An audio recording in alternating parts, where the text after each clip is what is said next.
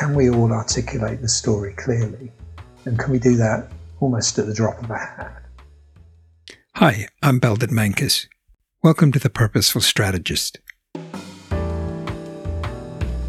the podcast that shifts the conversation about purpose and strategy from what organizations should do to what business leaders are doing and what they've learned along the way. In this episode, we'll be hearing from Mark Walley, Chief Executive of STEP. STEP is the Global Professional Association for those advising families across generations. Their mission is to inspire confidence in families planning their assets across generations by setting and upholding high professional standards, informing public policy, promoting education, and connecting practitioners globally to share knowledge and best practice.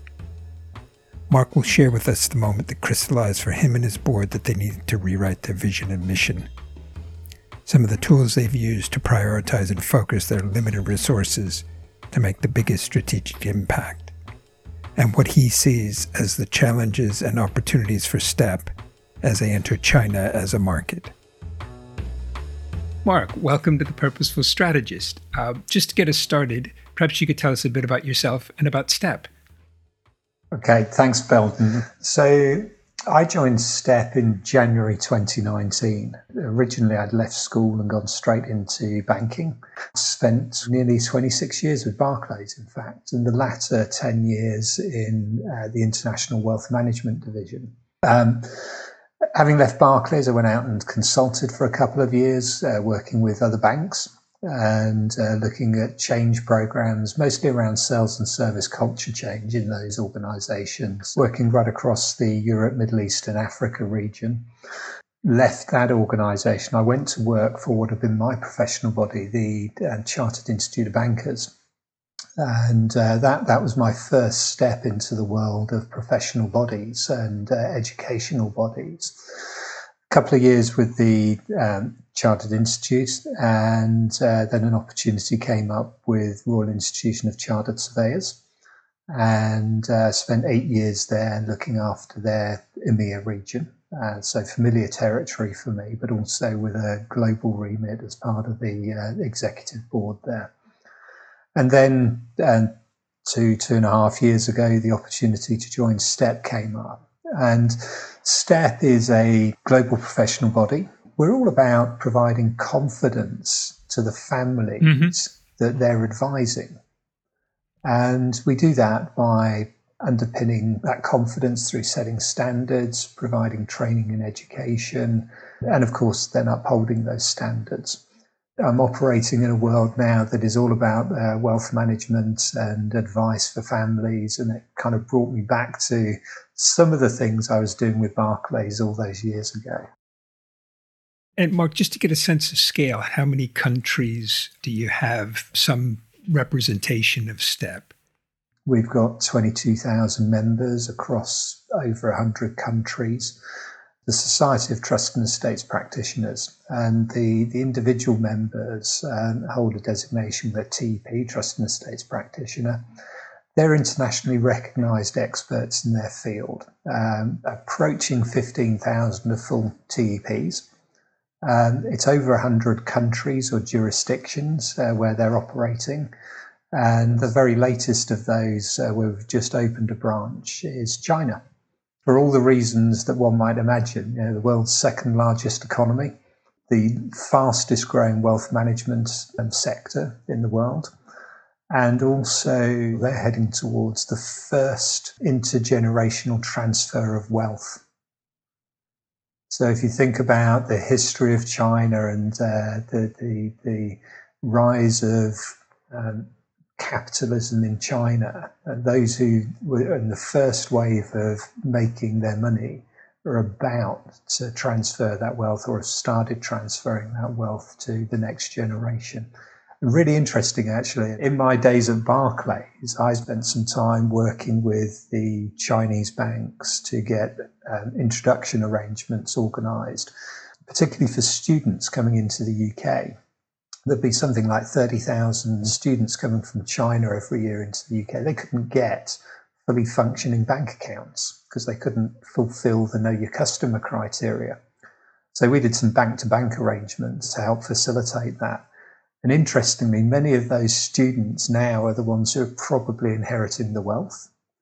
And whether they were Barclays customers or not doesn't really matter, but they got a taste for Western standards, both of quality advice and of service. And those typically aren't available in China in the same way that we would see them in the Western world. There were similar numbers or more also going to Canada every year, to the US every year, and to Australia. There's a huge cohort of rising professionals in China who are used to a different level of service, a different quality of service, and they want more of it. So there's this huge opportunity there. Yeah, I guess that could take us into a rather deep discussion about China and reputation and whether you think this rising cohort will make a big difference to the way China works. Clearly, there are a number of risks we've had to consider in executing part of our strategy to open up in China.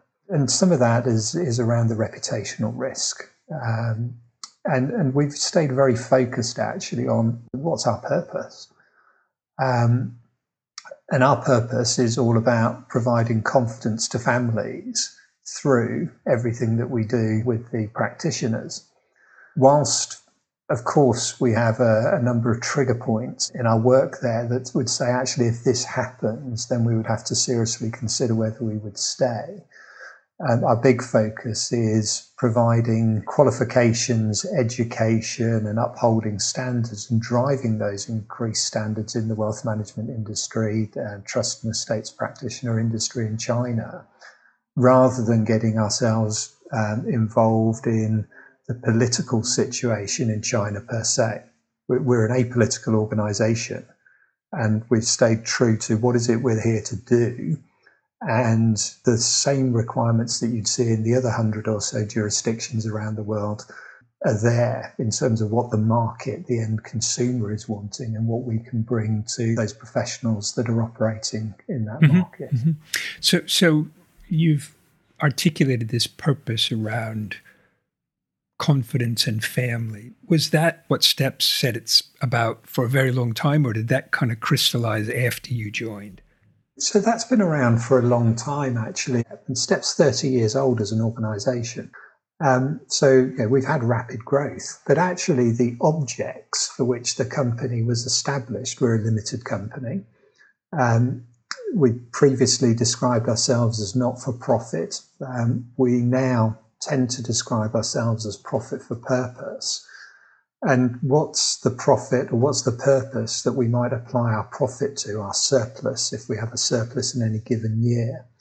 Well, that's to deliver against our objects. And they're very clear in our articles. And they've been there all the time. They provide a forum for individuals drawn from legal, accountancy, corporate trust and other professions to promote discussion of aspects of tax, accounting, administration, statute and case law, to advance knowledge and learning in respect of trust and estates and allied subjects, encourage and promote the study of trusts and estates practice, and to educate members of the public, including practitioners.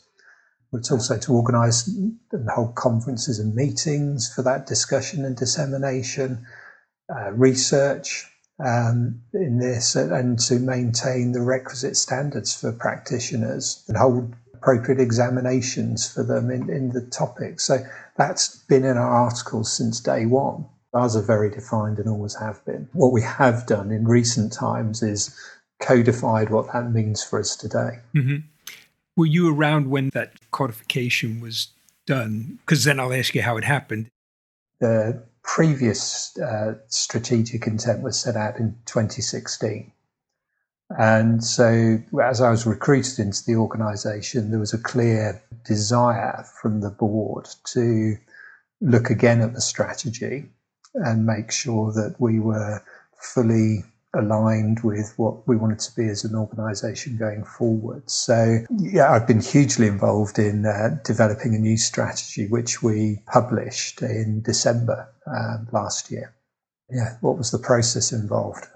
Well, huge amounts of pre-work. So, I mean, the first months for me in the organisation were really to get under the skin and to truly understand how we operate, what we actually do, what opportunities there were, what potential threats there were.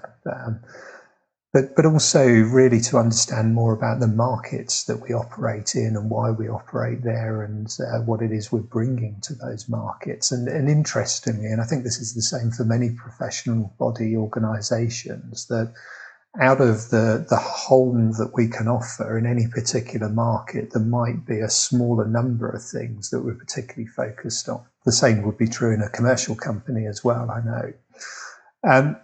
So in terms of what we did, the classic lock ourselves in a hotel for a few days as a board, and including the executive and the non-executive team. Our non-executives are all members of STEP, they're TEPs. So they're all practitioners in this world. And the executive team are the hired professionals who bring communications, finance, HR, marketing skills to the table.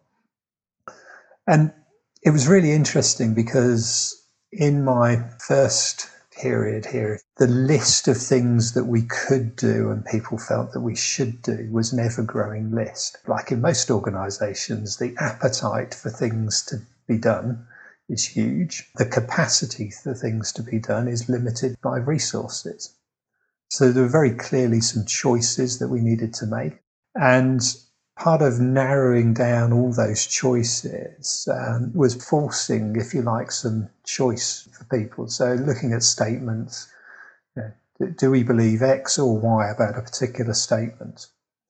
And where we got lots of agreement, then that would help steer us. Where we had some dissonance, that might steer us as well to explore a bit more. But we were able to use that work to take this huge list of things we might do and start narrowing it down into things that actually we felt would make a difference.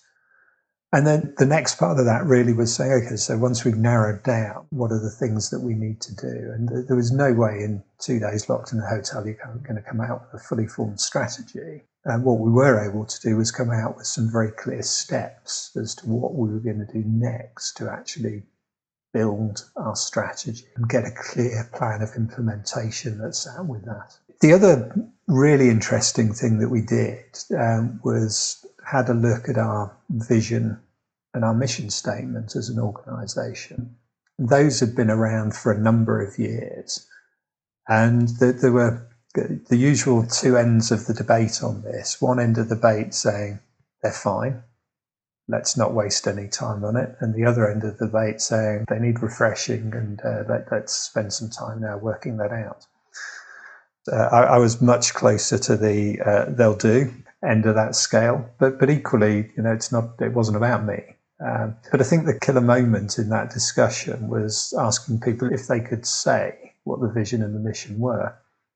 And once we realised that the majority of the room did not know them or could not articulate them consistently, we took that off as a separate work stream, a couple of volunteers to do the heavy lifting of rewriting them until they'd been honed to something that we all felt we could sign up to. Were they dramatically different? No. But did the group then feel ownership of them? Absolutely. And that was the big difference. Mm-hmm. And did that process lead then to this sort of articulation around families and confidence? Yeah, that had been there in various iterations of what we do for quite some time. But we actually drew it together rather better, I think, in this latest iteration. We've ended up with a vision of being globally recognised as setting the standard for those advising families across generations. And for us, that broke down into three parts. Globally recognised, it alludes to the role of setting standards, being the best at what we do. And then advising the families across generations. It's what connects our members to their clients. It's what connects members to each other, because they're often referring business where they need a different specialist to help those families. That was sharpened rather than dramatically changed. And the same with our mission. So we wanted to inspire confidence in families planning their assets across generations by setting and upholding high professional standards, informing public policy, promoting education, and connecting practitioners globally to share knowledge and best practice. So if you sort of think back to what I talked about in our objects, it's all there. Yeah. So a lot of continuity. Yeah, absolutely. That thread has always been there. We were very much trying to make sure that it was still relevant, and also had relevant language for what we are now and how we do things. There's been a lot of continuity, but it sounds like the purpose has been sort of more enduring and a bit of a refresh on the strategy. Has that sort of been the rhythm to it? I think that's a fair description. And again, remember the organisation is only 30 years old. Mm-hmm. So in evolution of an organisation terms, we're at that stage of having grown quite rapidly. We've over 100 branches around the world, 110 branches. That's relied on a huge amount of entrepreneurship from volunteer members all around the world. And that's fueled the growth and the influence of the organisation.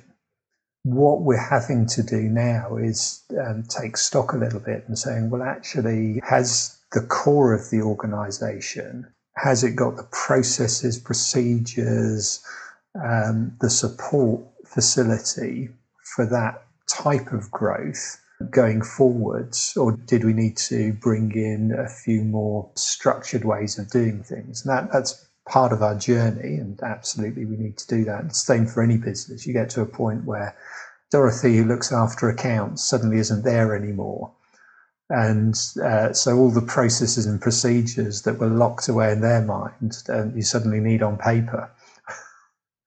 And if you think about a central office trying to do that with 100 satellite organisations, there's a lot of coordination needs doing.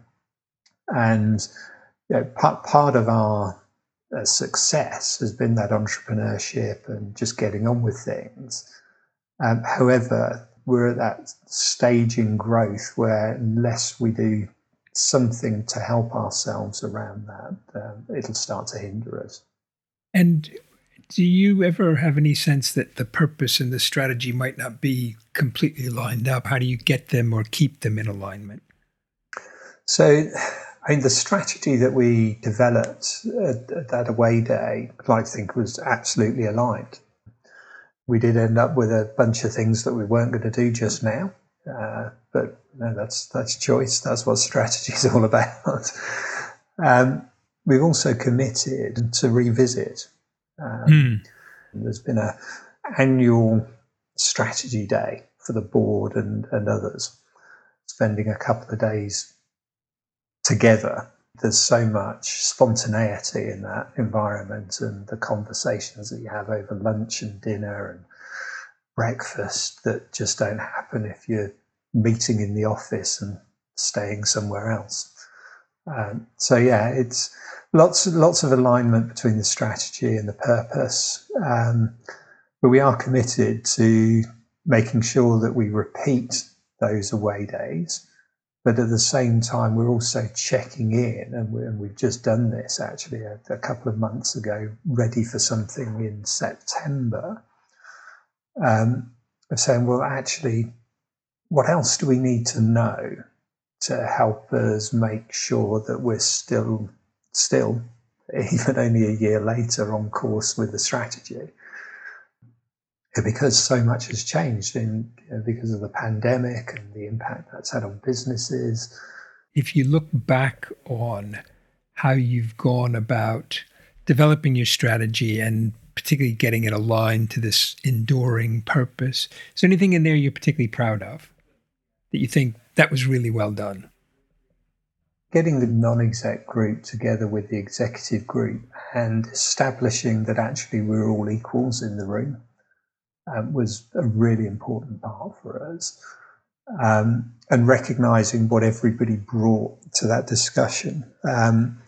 That I think was one of the big things. And I think the other thing that I would draw out is actually the polarities exercise that I talked about earlier. That helped a group of, what were we, 12, 15 people, look at a huge list of things that we could potentially get involved in and narrow it down considerably, and do that in a structured way so that everybody felt heard and all the topics got aired, but everybody could come away from the table and say, well, actually, yeah, we've picked the most important ones. That gave immense power to the group discussions, but it also then allowed us to feel extremely confident as we started to socialise the strategy wider across the organisation. We've got a council that we need to keep actively engaged and informed. So we were able to talk them through that. And then as we've gone wider with our stakeholders, to be able to explain to them that this is what we're doing, this is why, this is how it supports our vision and our mission. I think that's been really helpful to us as well. We said as an organisation, we wanted to grow, but it wasn't about chasing membership numbers. It was about growing the influence and reach of the profession.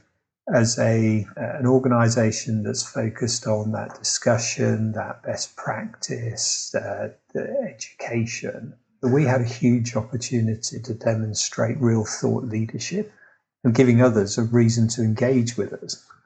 Mm-hmm. And what's an example of one of those topics? So one example is the use of trusts to educate as to what trusts are used for in a way that's really powerful and really adds value to society. Because if you go back to the origins of trusts, right back to the Crusades, leaving assets in the control of somebody else while you're away. And there are so many uses of trusts that have grown up over the years. And you'd have to say that 99.999, however many times recurring, trusts are used for really good, sensible purposes. And as with all things in life, there's a few people, and a very few people might play at the margins, but that's what's gained public attention. So we're seeking to really redress that balance in that. In the past, there was a lot of focus on tax planning, how to do that efficiently with the intergenerational transfer.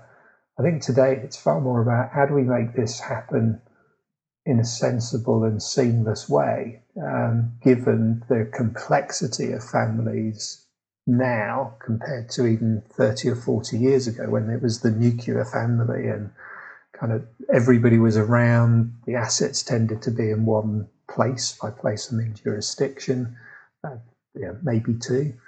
But as we've got complex families with multiple generations, it might not be the first marriages, so the kids, there are stepkids, kind of all that complication, and we're all more mobile now, so the family have tended to disperse across the globe, and suddenly the planning that somebody might have done for a single jurisdiction doesn't work anymore because the rules somewhere else are different. And so the intended gift or the intended transfer can't necessarily work in the same way. So it's hugely important that people have thought that through, can speak to a trusted advisor or a network of advisors to be able to deal with that. Mm-hmm. Mm-hmm. Just coming back to the sort of the process and how you went through the strategy and linking that back to your purpose, was there anything in there that you found difficult or you thought could have been better? Anything other people might learn from your experience? I would say, and I think this is a repeat offence in my life and probably in most organisations actually, be realistic about what you can do and the pace at which you can do it. Change is hard. There's a lovely phrase an old boss of mine used to use that only wet babies like change. Another version of that is when you do a change program, a third will be with you, a third will be sat on the fence, and a third will be actively denying change. Kind of whichever version you buy into, change is a big process, and it's got to be actively managed and continually managed. So whether that's a change in what some people are having to do to follow a new strategy, whether that's a change in their perception of what the organisation's about and how it should go about things, that's another thing that's got to be managed through. And also for the team that are managing that change, most of the team that are doing this that have been there for a while. It's quite unusual to have a whole new leadership team in place. And all of those people are going through that same range of emotions as well. They've got the advantage of having been in the room, but of course people bring their baggage with them. So it does have to be eternally managed, and that takes time. So be careful about the time frames you might think you can achieve, but also be careful about the number of things. And this goes back to my consulting days, that I've got a rule of 5. So you only ever do 5 things maximum. Frankly, once you get past 5, nobody remembers them all. So they're not quite sure what the 6th, 7th, 8th, 9th and 10th are. And frankly, if you've got a group of people trying to deal with 10 things, well, actually, you've got several groups of people trying to do some of those things. I'd say I might accuse you of optimism and suggesting that a number like 3 might be even better. But yeah, no, I know how hard it is to limit it to even 5. Is there anything I haven't asked you about that you wish I had? There's a little bit of... There's a sort of myth, I think, around strategy. I don't know if it's a myth. People are frightened of strategy, I find. And for many people, that when you ask them what's strategy, there's a very confused answer. One person's strategy is another person's tactics. And the best definition I've heard of strategy was it's all about making choices. Given your available resources, what choices do you want to make?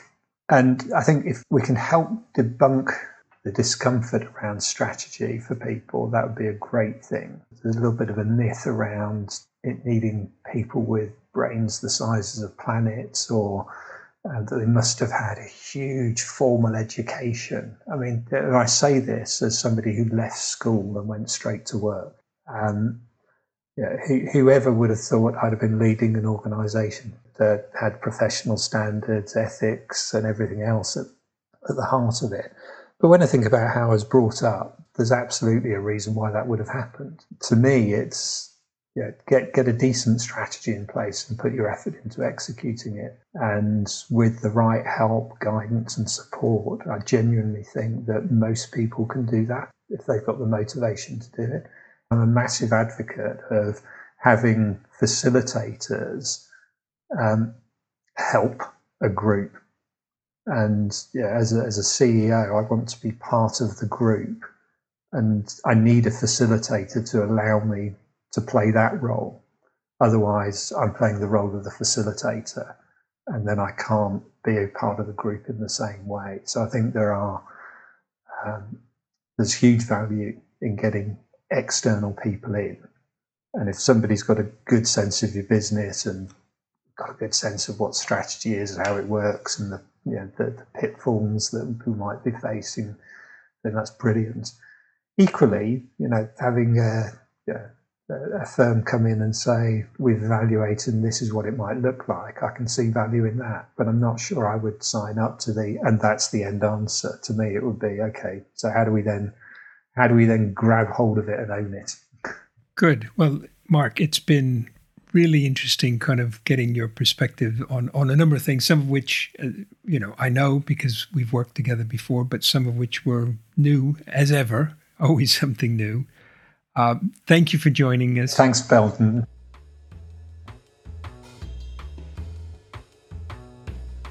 Thank you for joining us for this episode of The Purposeful Strategist.